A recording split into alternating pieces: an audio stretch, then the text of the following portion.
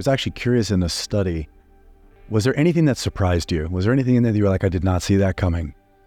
Yeah, the biggest one was how many people listed as their most important experience of their life a negative experience. Imagine this next breath that you're taking is your last breath. And think back to everything you've done in your life. Think of all the things you wished you did, all the things you were really happy you did.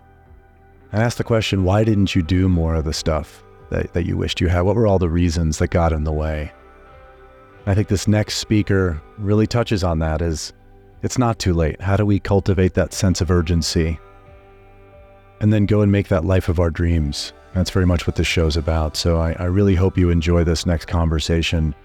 That may be the kick in the ass you need to just make your life exactly what you want it to be. Add more of those incredible experiences that make it perfectly rich for you.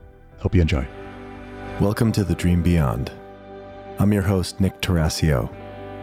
I'm a CEO, musician, and overall seeker of truth, inspiration, and simply put, how to live the most fulfilling life possible. Growing up surrounded by extremely wealthy and successful people gave me unique and unfiltered perspectives of those who have seemingly made it. And on The Dream Beyond, we're letting you in on what it really takes to achieve your dreams, what happens when it turns out your destination isn't the promised land you were expecting, and how to process the lessons from your past while mapping a course to true fulfillment. Let's get started. Hey guys, how's it going? I'm here with an old friend who's an entrepreneur for more than 3 decades, brings a wealth of experience as a founder and owner. He's led multiple 8-figure businesses and achieved successful exits. He's also the co-author of the upcoming book, Experiential Billionaire, Build a Life Rich in Experiences and Die with No Regrets. And in that book, he delves into the world of experiential living, which I'm really curious to learn more about. I've not touched your book yet. I figured I'd get it right from the source. And his quest for experiential richness has taken him across 50 plus countries, all 50 states and diverse cultures. And he gets to share this wisdom as a keynote speaker at major events worldwide. Please welcome Joe Huff, everybody. Thanks for being here, Joe. Thanks for having me, Nick, and great to reconnect. Yeah, man. I think, where did we first connect? Was it Summit? It was actually also in Sedona? Yeah, I think it might have been Sedona first. I'm not actually sure which one happened first, but Sedona was definitely where the deeper connection happened for sure. So That's right. Shout out to Andrea Lake for that, for bringing some really great people together. And it's super cool. It's like, people come into your life and then you don't know what happened for a bit, and then something awesome happens and you just collide back into theirs. So thank you for allowing this collision today. Yeah, it's funny. We actually talk about that in the book, about those types of, the importance of those relationships, because it's really experiences create deep, meaningful relationships. And then those deep, meaningful relationships create more opportunities for experiences. But those people that you forge those bonds with, because like, even if it's a decade later, whether you bump into them or you see their name pop up on your phone or they come up in conversation, you just get this feeling because you remember like this moment that you shared together, some really cool experience that like bonded you forever. And that's really cool. Yeah. Yeah, I know on the other side too, like the whole like don't be an asshole policy, it proves really true. And you're like, you never know when you're going to run into someone later in your life. You never know when they know someone, and it just feels really good. Like you said, you just see someone, you're like, I don't even know what we spoke about 10 years ago exactly, but I know that I feel really good around you and I'm lit up when I see you. So really love that. And I'd love to start at a place that is kind of my favorite opening question is, when you were little, what did you dream you'd be when you grew up? What was the thing that you were really excited about? Definitely by like the adolescent years, definitely rock star. It was definitely, music was a big part of my life. And I definitely thought, wow, what an incredible opportunity to be able to be like a worldwide, global type of rock star. They seem to have a pretty good life. Of course, like the lifespan wasn't so great for a lot of them, but it seemed like a pretty fun ride while it was there.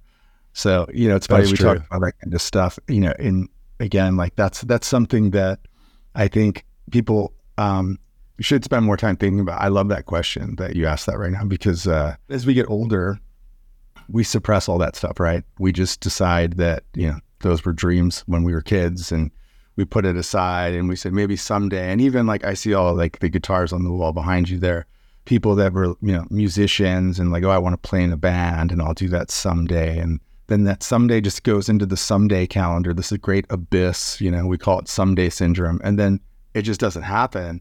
But there's really not a great reason for it not happening. You don't have to become like the rock star, right? But you can follow that dream and get quite a lot of joy out of just, whether you get up on stage in front of your friends or whether it's at a cafe or something. So I think that the big part of what we preach is that finding your dreams is part of it, but also rediscovering the dreams you had that you forgot about is a really huge part of it. Yeah. And I do think I remember that probably 10 years ago, we connected on that because that was my dream too. I was like, I want to be a rock star. It's interesting. I still desire much of that aspect of the dream, but not the same reason why underneath. I think like when I first wanted it as a teenager, I wanted to be worthy of love. And I was like, if 1 million people love me, maybe then I'll know that I'm worthy of it. I just want to have that, that kind of experience. But now it's more like, how cool would it be to impact 1 million people with your words, right? Which you get to do on stage as well. I imagine that in many ways, the things you do now are still related to some aspects of that dream. And I'd love to hear that. Like, how has that informed your journey? How has that ended up with even where you are now? Oh man, that's the whole thing. That's really, and it's again, really insightful way to put it. When you're young, you're thinking about impressing other people because you want to make friends, you want to, find your significant other. There's a lot of reasons that you feel like that. But as you get older and you start to realize that the real truth is you get so much joy out of making the world better, making people's lives better, connecting with people in a way that's meaningful to them. And it's the, like the idea, music, right? That's a great example again, because so many people get a feeling from it. It's this great positive feeling. I think it's a Rick Rubin quote that says something like, the goal isn't to create, perfect art. The goal is to basically create something that people knew existed, but, couldn't touch or couldn't feel or didn't know how to connect with that. And then you just show them that. And that's really what I feel like we're doing, where, when you tell people that your experiences are the greatest thing in your lives and the most important thing and the most valuable thing in your lives, everybody knows it. It's like if you asked everybody that, especially as they get older, they'll go, oh yeah. But at the same time, that's not how everyone acts. It's like we have this glitch, in our system. But it's those connections, those proof points where you actually do something and you affect somebody and it starts to, come back to you and you go, oh, wait a minute, that just starts to wake that all up. So for me, even now, it's funny with the journey of writing the book, which has been like a really crazy, difficult journey. Little tiny things along the way were so impactful. Like, for instance, like having a proofreader read like the first draft and then come back and say, I made some, edits and here's some things I think that, doesn't make sense grammatically. Also, by the way, this inspired me to move to California like I always said I was going to do. And I wound up living in Michigan for 10 years instead because I, got sidetracked, and your book just completely reminded me that I just suppressed my goals and forgot what I really wanted to do and blah, blah, blah. We've heard this story like 100 times now, just in the process of book writing process with the handful of folks that have like read it. So that's been really cool. And then on the broader stage, like when you actually get up in front of a bunch of people, the overwhelming response is just, wow. Yeah. Like everybody's like, it's just kind of like tapping back into something that we all know deeply that we just suppress because we get really busy with life, and, it's very normal. So. Yeah. What is that feeling from the stage for you? What does it feel like to be up there? Like when you're up there speaking to a bunch of people and sharing from your heart, sharing your story, I'm wondering what that feels like for you in your body. Yeah. That's interesting that you say that. Also, it's a great question because I used to actually have a lot of stage, fright. I used to be, afraid of public speaking, like most people. And it's called glossophobia. It's like considered to be, I think, the number one fear in modern society is public speaking. And I reframed that because I really felt like this message was something I had to get out. And as I started reframing that in my head of like, this is so important and this is something I need to share. And I started really turning that kind of fear into, this isn't fear, I'm excited to tell this story. It became way more personal. And when I'm on stage and I'm talking, when I'm delivering this message, I definitely feel like I'm in like a bar full of close friends, and I'm trying to just kind of share something that is really deeply meaningful to me. And that connects really well and makes me feel like it just feels really good to know that I'm able to connect like that, because I do feel like, the delivery system has the chance, we've all been preached at, we've all been told things, this position of like authority, and nobody wants that. I definitely don't want to give people that. I try to actually, in general, when I'm on like a one-on-one kind of conversation, ask way more questions than let people kind of come to the answers on their own. But yeah, I feel like I just feel like I'm in a place that I'm meant to be in, and it just feels really, really good. Yeah. So I'm going to stay with the music theme for a second, because I think we've kind of touched on something that has showed up in a lot of parts of my life, and probably for a lot of people that don't see themselves as creatives or artists, but realize their work is their art, right? Whatever that thing is, it isn't just the medium of being a rock star. I think of your book in many ways like writing a perfect song, right? Everyone's after, like, I just want to write the perfect song. I want to write the song that takes off on its own. It has a life of its own. It actually goes beyond me. I think Rick Rubin talks about that too, of like, there's a certain point where you realize you were just the conduit, and it's the song belongs to everybody else. And what was the moment where you were like, wow, this is my song. Like, this is the song that I need to go put out there. I need to produce it. I need to get it all done and put it out into the world. Like, how did you know? I mean, it's been in the culmination of a lot. I've been telling a lot of my close friends and my wife and people that I feel like right now everything I've gone through in my life has prepared me and guided me to this moment. I really feel like that's where I'm at. And so I think I'm actually just coming to that moment you're talking about, where I feel like this is my song. This is what it's meant to be. And I can kind of, give you the backstory in a somewhat short version, like to probably make a little more sense for the audience. But yeah, this whole life journey for me started when I was really young. My parents met on an assembly line making brake pads in the Midwest. So, my closest experience to a trust fund was trusting that my parents would fund the occasional trip to an ice cream truck. So I was trying to figure out, the whole rock star and, lifestyle sounded pretty good, but it was pretty far-fetched lifestyle for me. And I had a rough childhood in a lot of ways. I overcame some things that were self-inflicted, et cetera.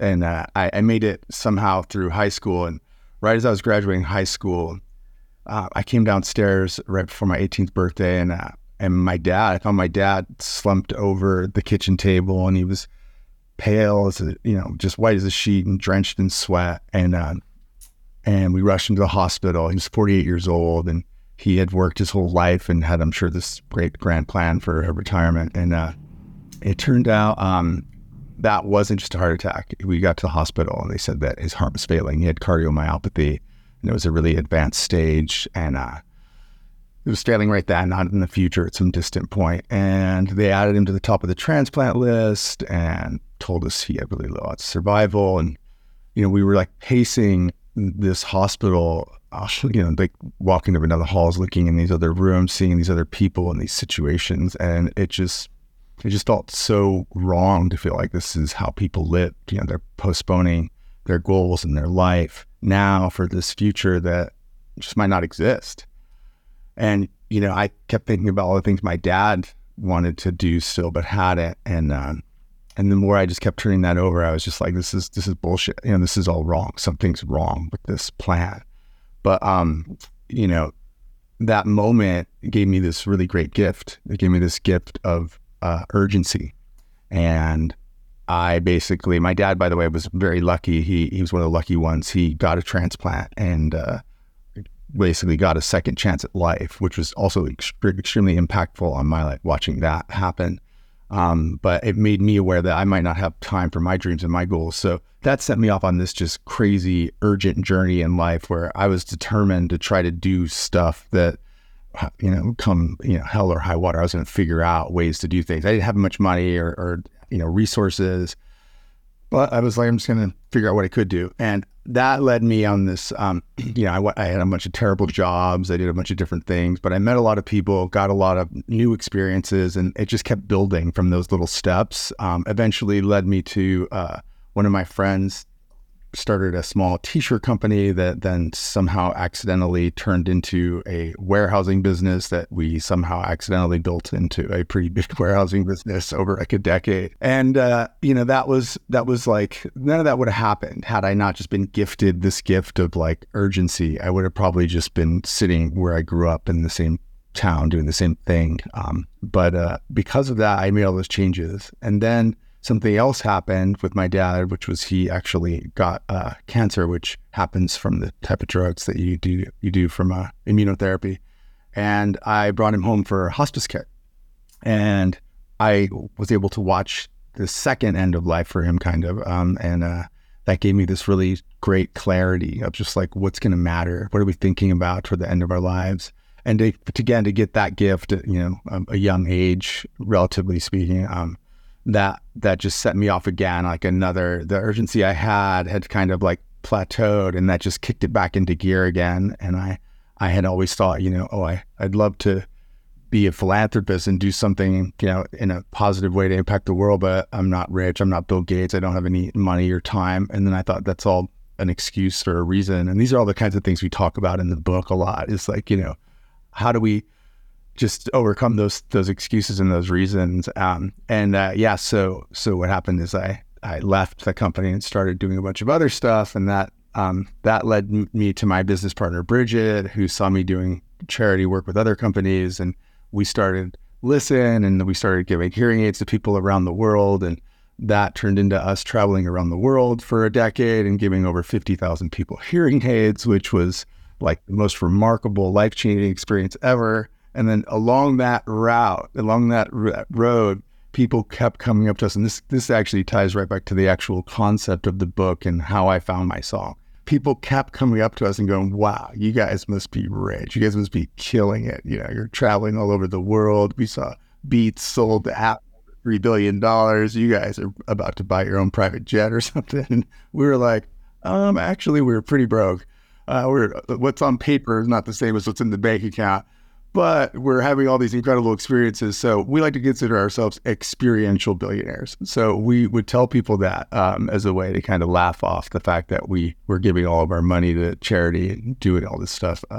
And then this was still a really great lifestyle for us because the fulfillment level was like, we were at the brim. And then 2020 happened, everything shuts down. We can't do the missions. We started the company to actually give hearing aids and came up with the speakers and headphones as a tool.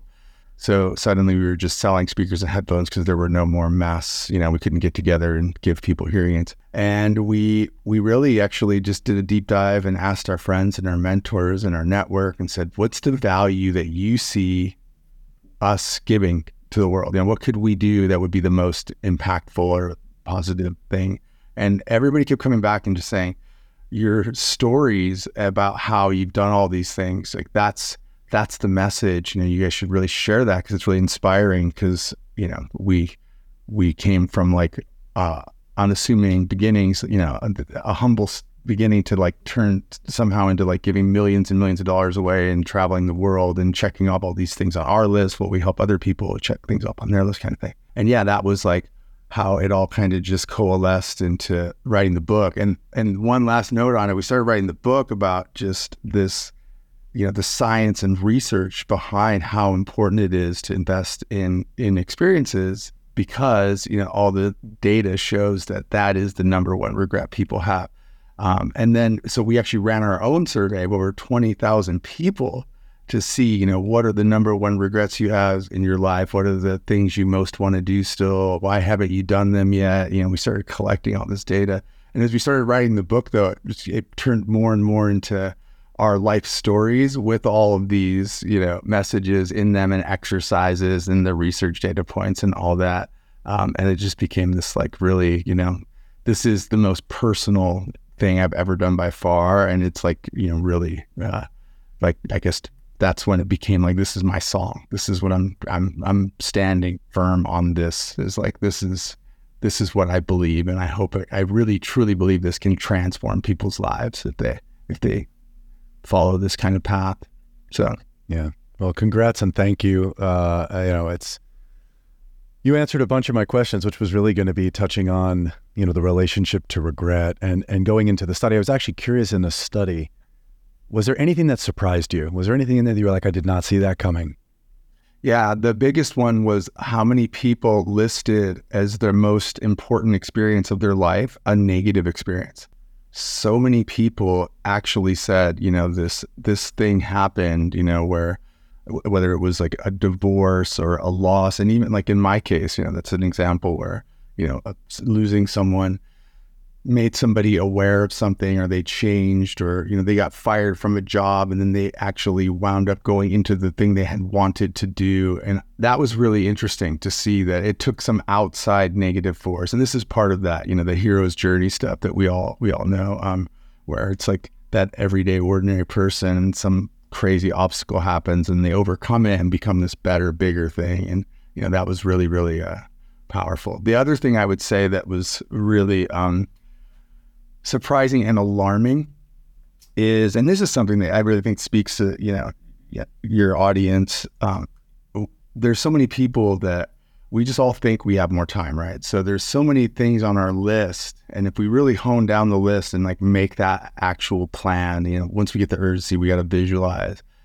There's so many things that are so achievable that we just don't do because we just assume. Like, so many people put things like, I regret never having taken my wife to go see where I grew up in the next state over, and now she's gone. Or I regret, never, learning, Japanese because my parents spoke it and I always wanted to be able to learn more about our culture and history. And I didn't, like things that were very, very achievable and doable in this day and age, especially with, the access to most of it wasn't expensive. There was a lot of things. Obviously some people put stuff like, I always wanted to go to, Italy or something, but a lot of the stuff was very, very, very attainable. They just slipped by because they just didn't get it on their calendar, didn't make an effort to do it. So that's the kind of stuff that I think people can avoid. With my dad, I like to kind of phrase it like that. And with most people, we always hear the story, right, of somebody that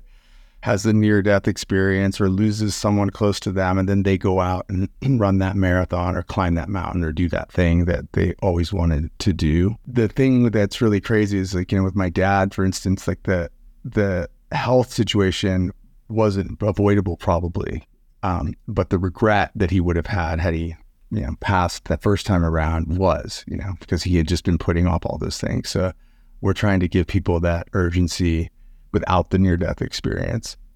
Yeah, I appreciate that. I really, really appreciate what you said of, people find that the negative experience is often the blessing, right? It's often the thing that's like, let me kick my ass into gear. That was the meaningful turning point. Because I know, especially like New York, the Western world, a lot of our life is avoiding the negative, right? It's like, I don't want to face the shadow. I don't want to deal with the darkness. I want to press buttons and have things show up so I never have to feel any form of discomfort. And it's really interesting to see. It's on some point, it almost as if maybe the gift of health is sometimes, look, if you're not going to listen to all the signs that are telling you you're not on the right course, we'll just take it all from you. And some of us are lucky enough to catch it right before and say, I didn't have to lose everything to really get my life. And I appreciate that story. Yeah. I it's funny in my talk, I like to start off with, I tell a story about how when I was 27, I had to file for bankruptcy, and, it was really, really difficult time in my life. It was this really terrible situation. But at the time, I had also decided I was going to do, stand-up comedy for the last few years. I'd been trying it off and on. I was actually younger. And instead of dwelling on it, it turned out to be a really great joke in my stand-up comedy, because when I went to file for bankruptcy, they told me that it cost $2,500 to file for bankruptcy. So I had to go around telling people, I'd like to be bankrupt, but I just can't afford it. So it just became it's all framing things, turn it into a joke. If you don't laugh, you'll cry, kind of thing. So, yeah, beautiful. Well, I'd love to go a little bit deeper into, as you were speaking and touching on the urgency. And again, I think I've had a similar experience of watching my grandmother die when I was really young, and She spent a lot of time in a hospital, really struggled with health issues. And it was my urgency in many ways. Watching that happen was, I also had a lot of health issues when I was a teenager. And again, these were the blessings of like, everyone else is like, we've got infinite time. We're 17. And I'm like, I could die tomorrow. So, that wasn't true necessarily, but that's what it felt like. Yeah. I'm curious, how do people balance, or how do they know if they're running from death versus running towards life, right? Because I think that is one of the things that can happen when we experience death at an early age, or lose someone that we really care about, or watch just the suffering of that. Yeah, to me, I think the Western world in particular, we're really good at avoiding the conversation of death. So if there's one, for sure thing that we all know is that everybody's going to die. I think that if you dwell on it, and, it could become obviously A, morbid, and B, create like a fear-induced reaction, which isn't really what I think is healthy at all. I think that it's contemplating it. It's, thinking of like, this is going to happen. And, we use the memento mori, it's right in the card deck, it's in the book. But, in America right now, it's 76 is the average lifespan. It's actually 74 for men and 78 for women. So it's just a box, it's a chart of 76 boxes, and you can just fill out how many you've lived so far by year and see how much time you have left on average. And again, that's not to create like fear, it's to create reality. So you can look at the math and go, okay, I've got, hopefully if I'm average or above average, I've got, 20 boxes left.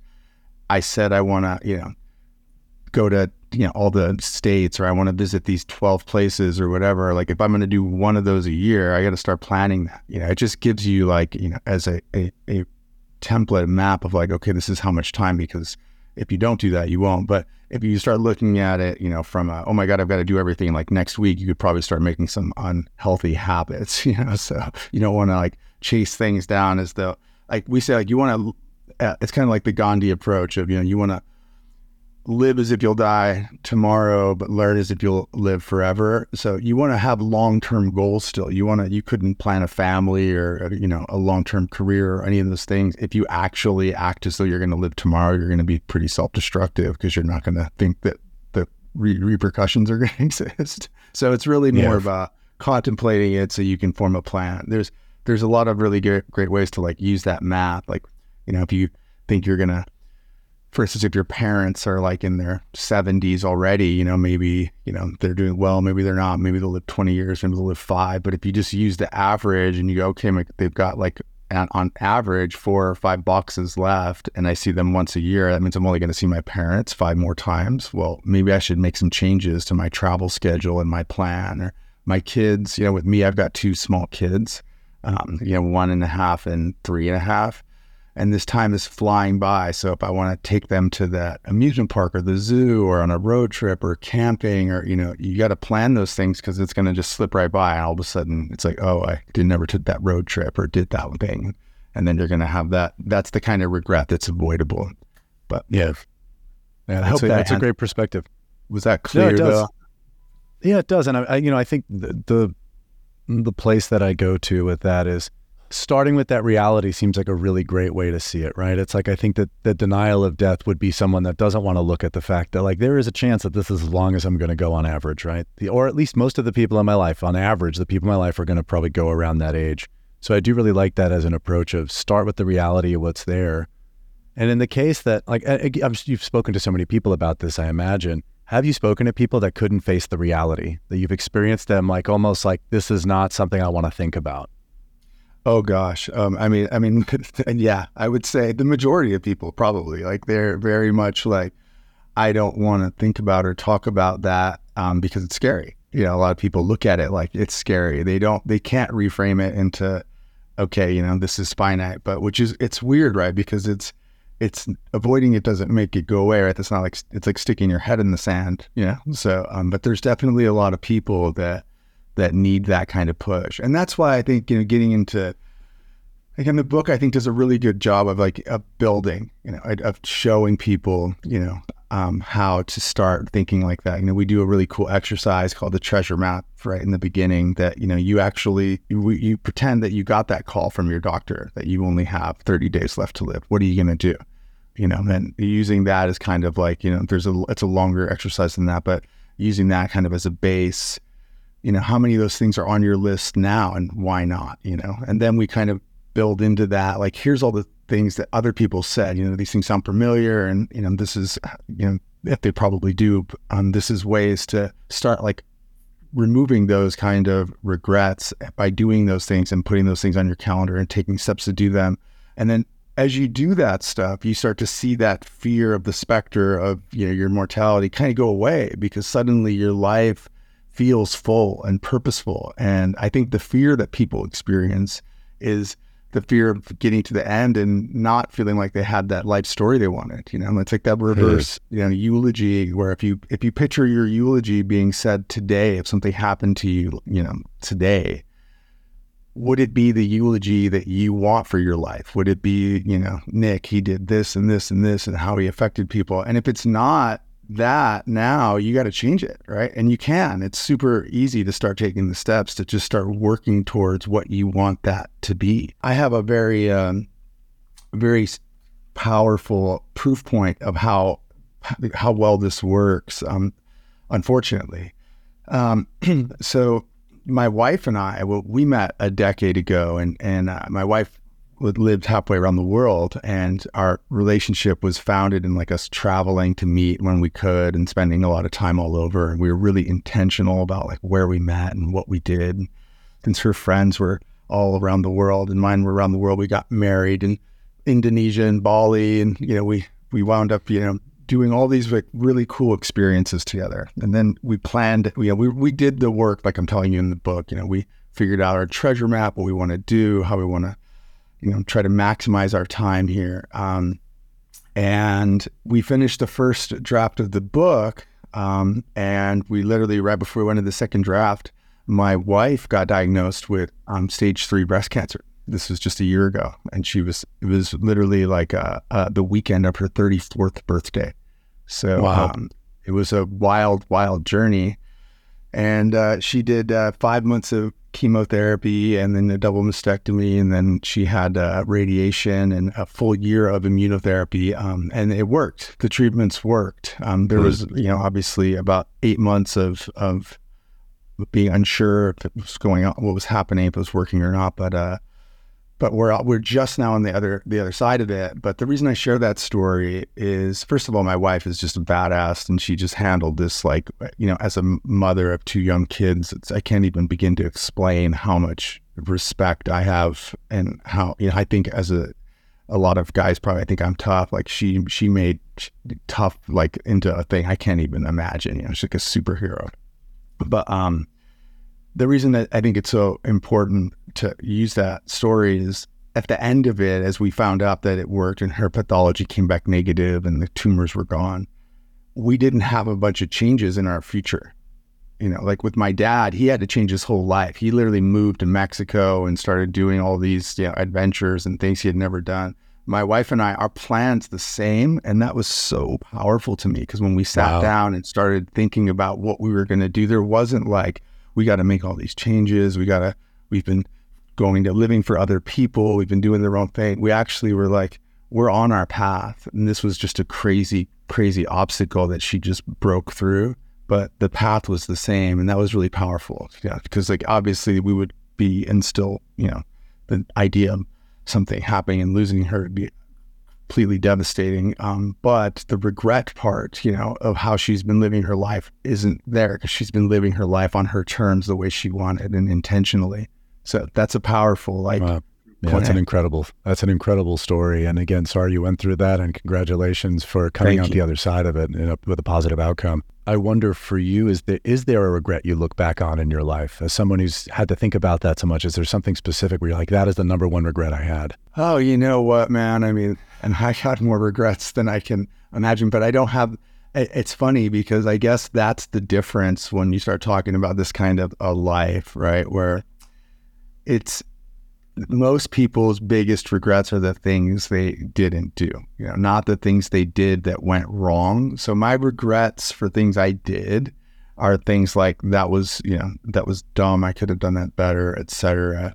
But the bigger regrets, probably not starting. I feel like even like this whole idea of what your song is, to use that musical metaphor, I feel like if I had actually done the more personal work, I probably would have been doing this sooner. I had a lot of fear. I was actually very afraid of, basically telling people this message or this story or trying to, influence people. I felt like maybe I'm a fraud, maybe I'm not worthy of sharing that, etc.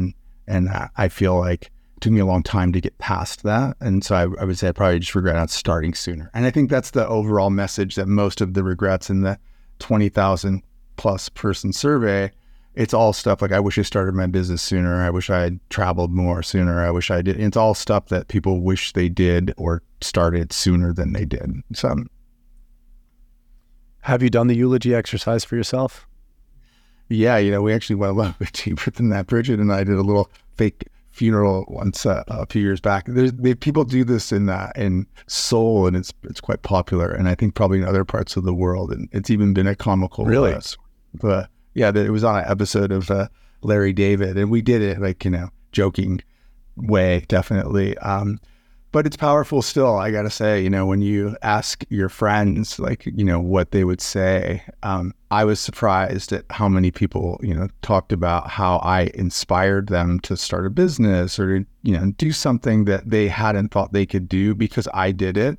And I think that that's something that in society we take for granted. We don't realize that our actions are really what speaks the loudest. So, like you having this podcast, there's definitely folks that are listening and watching and going, you know what, that Nick can do it. I could do it. You're giving people permission, right, to live their dreams. And especially if it's Nick didn't come from some family of broadcasters or history of entertainers or blah, blah, blah. Then it's like, it connects people in a way they're like, he's like me. I could do that because he did it. And that was really powerful. It was really, really powerful to hear how many little things I didn't realize that I had done that affected people without even, knowing that I did that. So it's worth doing. I think people would enjoy that experience. And I think, again, it takes a little bit of the negative, you want to, let's make it a little less serious, the whole death topic, and make it a little more lighthearted. So if you can. No, I love my 43rd birthday is coming up in 2 weeks, and I was trying to figure out what to do. I think I'm actually going to do it as a funeral. That's great. It'd be great because I have some of my closest friends coming over to be like, let's have some fun. Let's hear what you guys have to say about it. And touching on, you're talking about stand-up comedy, which is something I also pursued. For whatever reason, you and I have a very, very similar path, and I very much appreciate that. We're also in the Black T-shirt club. But yeah, I think that there's something really beautiful about the idea of comedy as tragedy plus time, right? Like that, if you've ever heard that equation, right? And it's for most people, it's like, oh man, things are so heavy and dark. And it's like, just give it some time. Just give it some time and we can find the levity in it and we can laugh about it. Because if we can't laugh about it, then man, it's a hard ride if we can't see the humor in it all. Yeah, there's a whole chapter in the book, literally turning negatives into positives, because it is, and so much of it is that, and even that's why the idea of, going out and trying to have an experience, even the stuff that at the time, for instance, we all know, for me, I've got the kids, it's hard to travel with kids, but I do it. And in the moment, there's definitely times where I've got two very uncomfortable kids, or they're driving me a little bit crazy, or, where whatever you're trying to do, whether you're setting up a campsite or trying to get 6 hours to a hotel, or, there's maybe projectile vomit or, who knows what with kids. There's a lot of things happening.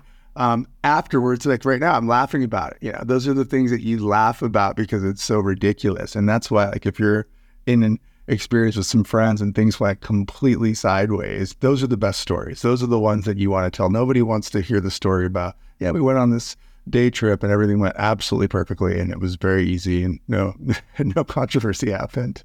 Nobody cares about that story. Yeah, for sure. I mean, I recently was telling someone that they're like, what does life mean to you? And I said, life to me is just, you have a certain number of containers of moments, and you try to fill them with as much experience as you can. And then you have a bunch of connective tissue of like the other stuff that happens in life. And man, I love the way you framed it. Again, it's like anything. It's like you could take a guitar and you could sing over it, but sometimes when people do it, it moves you in a way that other people can't. And I just love the way you've really framed it. Thanks. It's funny when we started this, writing this and sharing this concept, it's not new. I definitely think that lots and lots of people, throughout history have, preached this message. But it's the time and the messenger, and I hope that I can connect with people that just this hasn't struck, this concept. And the whole idea of moments, that's and to be clear, by the way, this isn't about experiences versus money. I think that people confuse that and they think, well, great, have a bunch of experiences. I've got to work. I've got to pay my bills. Absolutely, totally agree. It's about experiences being the most important thing to invest in. So even if you have this huge, big idea of I want to go on a vacation to, travel Europe and whatever, you put that on your calendar for a year from now. And in the meantime, do what you can do, start filling up your days and stop losing the time that is getting stolen from you every day with stuff that doesn't add value to your life, because that's what you can't control. There's a lot of little everyday moments that, fill in around all the bigger picture things. So besides doing the big picture stuff, you got to get those little moments in, because the moments, as you put it, that's your experiential, wealth. And the wealth equation that we've been taught forever is that money equals happiness, and the more money you have, the more happiness. And everybody that's successful, that worked their ass off to get successful, but sacrificed everything else in their life, a lot of them are eating a very untasty sandwich right now, because they're just like, this isn't what I thought, right? I sacrificed my family life. I sacrificed my 20s or my 30s or whatever, and I didn't do anything, and I didn't put those moments in. What the real equation is, our experiences times a lot equals happiness. If you can get them, whoever gets the most experiences in it, it's not a contest, but those are the people that feel good. And again, back to like the bankruptcy story, you don't lose them, right? What your experiences, good or bad, they're yours forever. You invest in them, and they also make you more valuable, generally speaking, because everybody, if you're so specialized, you can be replaced in a job, you can be less interesting in the social environment, et cetera. But the person that's, done more things, has more to talk about, has more to give, has more perspective, has more value as a person, both in their personal life and their social life and in their work life. So it's a mind shift, I think. It's definitely a mind shift that people just, once they see it, they'll go, oh yeah, I knew that, but I'm glad I got reminded. Phenomenal. And interestingly, my last question is somewhat answered by one of your processes. So I always ask people, what's their dream beyond? And I really think that's the treasure map question. Yeah. So for you, what is the dream beyond? What's the treasure map? This book, it's funny, this week, crazy as that might sound, this feels like my wife's very last immunotherapy was like 2 weeks ago. The book's coming out in 2 weeks. And this feels like the beginning of, for lack of a better word, the rest of my life. This feels like my legacy kind of work. So for me, the dream is to build Experiential Billionaire as a message and as a brand and as a movement, just over the course of the rest of my life, where I show my kids that you can do the things you want in life. You can write a book, you can inspire other people, you can make a positive change. And it's something that I think I can do forever, because as I get physically less active, which sadly I'm relatively sure happens as you get older. Those are things that I can hopefully still speak to people and share this message and share my stories and create a positive change. That's my big dream, is to try to affect as many people as possible. Beautiful. It sounds like that's a dream that's going to come true in a big way. And man, we've only been speaking for 43 minutes, and I'm so inspired by everything you said. So thank you for doing it, man. Thank you for sharing that. I'm very, very thankful to be on. I have a question for you though. So what about you? What's on your list, on your treasure map? What are you trying to achieve? Great. I love a good turnaround, by the way. I always know when I have a good guest when they're like, wait, we're not done here. So Yeah, I got to get, man. maybe we can help you achieve one of your experiences, or we can do one together. Yeah, that would be lovely. Man, oh man. There's a lot of things that have come to me lately. It sounds really reductive, but I want to give myself permission to be fully expressed in any medium I want to play in. And I think what that's really driven me to is I want to help people cultivate creativity. That's awesome. I love it. And how would you see yourself doing that? Like creating tools or giving like actual direct? I'm standing on that cliff right now of, I don't know exactly what the medium is. So I've been working with people on like parts work and different modalities of healing. I do sound healing now and sound therapy. So I don't know what it is, but I know like in the next 3 months, I can feel that it's going to reveal itself as what the medium is I play in. And I'm just putting that out there, that if anyone has tools or practices for cultivating creativity within, my dream has always been to write the perfect song. And the perfect song is actually not me. It's without any distortion, allowing that source, that creativity, that muse to come through me, and knowing that it happened in front of me. I want to be in a front row seat to letting that through. So that's been the dream, is just spend the rest of my life moving the ego, the distortions, the fear. What you just said is like, can you have the courage to actually speak what you know to be true without the fear of like someone's going to stab you in your most sensitive area when you're like, but this is what I believe. Don't say no, don't criticize, don't troll me. Can I cultivate that confidence to be able just to speak what feels true within me? Oh yeah, I think you can. I think you're going to. That's a really, and just thinking about it, that's the first step. You're already there, right? So yeah. I mean, I know for a fact people are going to come out and attack the book and the message, and there's going to be people, but I already know that people are it's going to resonate and change some lives. That's what matters, right? It matters that you're doing that. So by just what you just shared, if you just start doing that, it only takes, the wins for you to forget about all the losses. And maybe the song you'll come to realize at the end is like the song has been all the songs that you've ever written all together. That's exactly right. That's the whole song. It's my Bohemian Rhapsody. Like that's what it's like. The song is not chorus, a chorus, verse. It's more like it's just this crazy movement of all these different things. That is the dream. I don't think I ever wanted to have just the repeating pattern. So thank you for asking that. It's probably the first time I've verbalized it and put it into words of like, yeah, that is what it is. It's about cultivating that source creativity and getting out of the way and seeing what comes through. Oh, I love it, man. It's beautiful. That's really cool. Thank you. This has been phenomenal, and I'm excited to follow your journey. It is beautiful to reconnect. And thanks for sharing so much from your heart and doing what you do. And for anybody that is curious to stay on the journey with Joe, is you could check out experientialbillionaire.com or his personal website, joehuff.com. He's got info on his keynotes and everything on there. And of course, go get the book, Experiential Billionaire, Build a Life Rich in Experiences and Die with No Regrets. That's on his websites and Amazon as well.